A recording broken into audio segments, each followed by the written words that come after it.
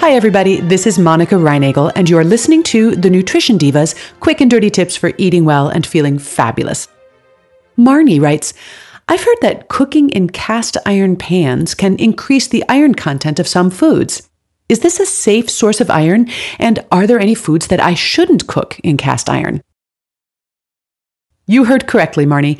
Acidic foods like tomatoes can react with the metal in a cast iron skillet and absorb iron molecules from the pan. The greater the acidity of the food and the longer you cook it, the more iron is transferred to the food. In addition, foods that contain more water also seem to absorb more iron. Now, how much of a difference does this make in the iron content of your meal? Potentially quite a bit. Researchers cooked several foods in new cast iron skillets and found, for example, that the amount of iron in spaghetti sauce increased from less than 1 milligram to almost 6 milligrams per serving. And just for your reference, the recommended daily intake for adult women is 18 milligrams per day. Applesauce absorbed even more, going from less than half a milligram to more than 7 milligrams per serving. And when they scrambled eggs, they increased the iron content from 1.5 milligrams to almost 5 milligrams per serving. But you probably won't be adding quite as much iron to your foods as the researchers in this study because they were using new pans. Older cast iron pans, which have become well seasoned through use, tend to transfer less iron to food. This isn't because the iron in the pan has gotten used up. It's because a well-seasoned cast iron pan has a thin coating that's formed when fat is heated to high temperatures in the pan. This coating not only helps keep food from sticking to the pan, but it also makes the pan less reactive with the acid in foods. Cast iron pans that are coated with enamel, by the way, will not add any iron to foods. These researchers who measured the iron levels in foods that were cooked in cast iron didn't make any comment in their study about how the foods tasted, but it's probable that the foods that absorbed the most iron also picked up a somewhat metallic taste. In a similar experiment conducted from a completely different point of view, the editors of Cook's Illustrated magazine found that cooking acidic foods in cast iron pans, even well-seasoned ones, can impart a metallic flavor to foods if you cook them long enough. For example, tomatoes that were cooked for 15 minutes in a well-seasoned cast iron skillet absorbed no off flavors, but those cooked for 30 minutes did. Foods that were either less acidic or that were cooked more briefly picked up no off flavors.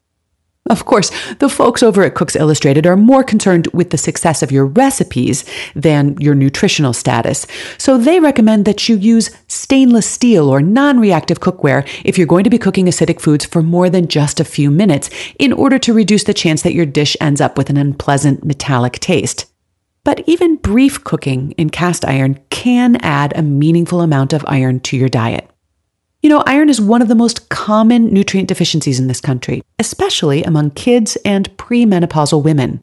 Pregnant women, strict vegans, those with celiac disease, or any condition that causes chronic blood loss, plus anybody who's had gastric bypass surgery, they're also at increased risk of iron deficiency.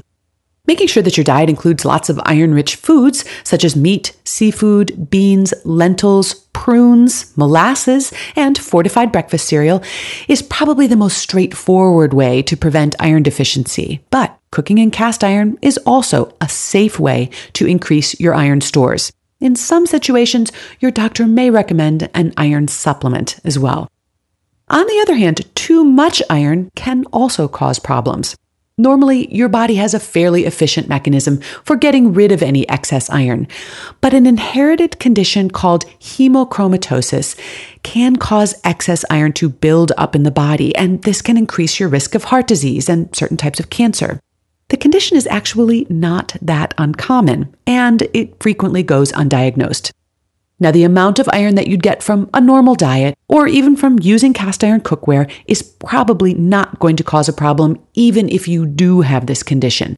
But just to be on the safe side, adult men and women who have already gone through menopause should avoid taking iron supplements or a multivitamin that contains iron unless a doctor specifically recommends it. And I have one last tip for you today. Don't cook recipes that include artichokes in a cast iron pan. The phenolic compounds in artichokes react with the iron to turn these vegetables into a harmless but extremely unappetizing shade of gray. You'll find a transcript of today's show at nutritiondiva.quickanddirtytips.com, where you can also post your comments or questions. Or if you're a social media type, look for Nutrition Diva on Facebook or Twitter. I always love to hear from you. I answer a lot of listener questions in my free weekly newsletter. So if you've sent a question my way, just be sure you're signed up to receive that so you don't miss your answer. Have a great week, everybody, and eat something good for me.